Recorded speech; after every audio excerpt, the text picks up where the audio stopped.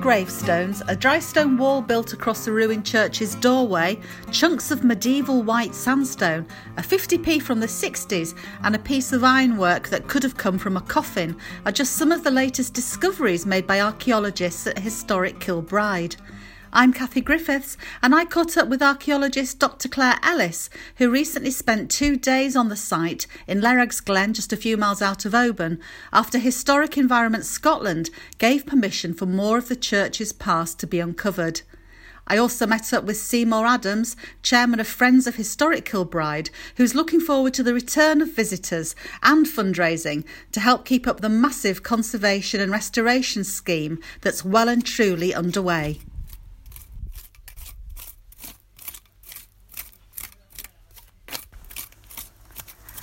So Claire, this is day 2, yes, is that right?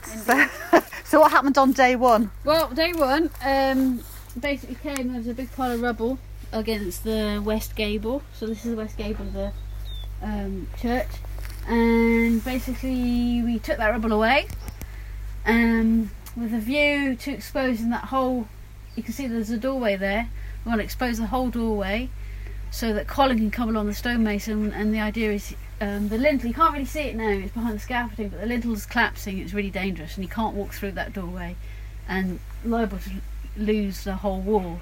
So right. He needs to consolidate it, but to do that we needed to make sure there's nothing of archaeological sensitivity underneath, and also go down to right to the bottom of the doorway so he can consolidate the whole thing.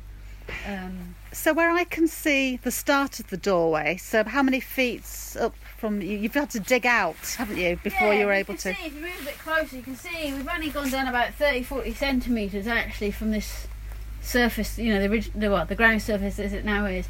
And you can see in there the cobble, so that's the original ground surface, or the original cobble surface of the church. So you can see the nice cobbles, and then you've got the doorway. Now, originally that doorway, I don't think there was a doorway there when the church was first built. I think it was probably a window. If you look at the top, you can see that it tapers, the stonework tapers, so it'd be tapering inward really well. So you're allowing more light to come into the church. So I think it was originally a window. Then at some point they've decided to change it into a door. So they've put in a door, and if we go around the other side, you'll be able to see they've actually cut down into the wall slightly, and then they've built basically the threshold. They've rebuilt that to put the door in, and they've then put the door in and used part of the window as part of the door. And then later on you can see that somebody's come along, and probably somebody was maybe using this to keep stock in, or for some reason they wanted to block up the doorway, and they've then later blocked up the doorway again. So you can see the surviving 4 or 5 courses at the bottom there is when the door's then been blocked up. So you've got at least 3 phases of activity just within this one doorway. There's a bit of debate whether it was actually just that was blocked up to keep stock out or to keep stock in. Because it was used for grazing, wasn't it, at some point? We think so. Yeah. That's what we're beginning to think. When the church was decommissioned in 1864, it was probably then it was sort of prettified into a ruin. That's when they put this, this sort of concrete capping on mortar the over the top. Yeah. The Victorians sort of turned it into something that intended to look like a folly. And then we think maybe some shepherd was keeping livestock actually within this as a sort of pen. Right. Yeah. So I think that's possibly when it got blocked up to stop them scooting off and escaping. So yeah, so it's got a nice, not an incredibly old building as it is, but it's got lots of phases and activity even within its short lifespan. So that's what we're doing this side, and basically we've done the same the other side. And the story's even more clear on the other side. And then we've also exposed look like grave slabs, but they're not in situ, they've been reused. That happens all the time in graves. Recycled grave slabs. Yeah, it happens all the time. So like for example, I did some work on Lismore a few years ago now where we lifted all the medieval grave slabs, and none of them were in situ. They'd all been reused on other people's graves, and probably been reused 4 or 5, maybe even more times. So I think these ones along there definitely aren't in situ. They've just, I think one of them has probably been reused as a bit of a threshold stone to get into the church. So, but again, so we've got those on the other side. So it's quite nice. So yeah, it makes quite a nice little story. So it wasn't actually an archaeological dig as such. but it's just allowing Colin to get to the whole door to consolidate it. But as part of that, we've done a bit of interpretation and recording as we've gone on. So have you found anything else while you've been down there? Yeah, we've got some nails that were associated with some of the plaster. You can see just at the bottom there's a little bit of internal plaster surviving. The church would have been all plastered and white. And there's some nails that presumably associated with something that was nailed into that wall. So we found some nails. We found a bit of, looks like a Victorian, might be a coffin handle or a door handle, something like that. And we've also got a 50p coin, which you can't see the date on from the other side. So that's probably, who knows, 60s, Hang on, let me 70s. check my pockets. Yeah. So yeah, but we're keeping all that because again, it all adds to the story. How about the painted plaster? We've possibly got a bit of painted plaster. I need to get that home and have a proper look at it and then do you want to say something about these? And then then we've got these might be medieval. These might be. We've got one bit of stone here that you can see. It looks. Oh, there is a B. You can actually see. I thought it was a D, but there's actually a beading card on it. Oh yeah. Nothing else. So I don't know where that's come from, what that is. And this is actually quite unusual because this is the basalt, so it's unusual to have carvings on that. So that's got a letter on it. This is white sandstone, and there's another piece there as well. That's here. This piece of white sandstone. There's not much of it, and some of it's been used in the entrance. Lismore Cathedral, the white sandstone, this same white sandstone was used as for the edging of decorated window frames and the doors and things. So you can imagine it was hard, it'd be white, painted white, and then you had this lovely white sandstone, beautifully carved doors and window frames. So my theory is that this white sandstone is probably derived from the original medieval church, which we don't even know where it is here on this site, possibly up on the mound, but this is probably reused stone from that original medieval church.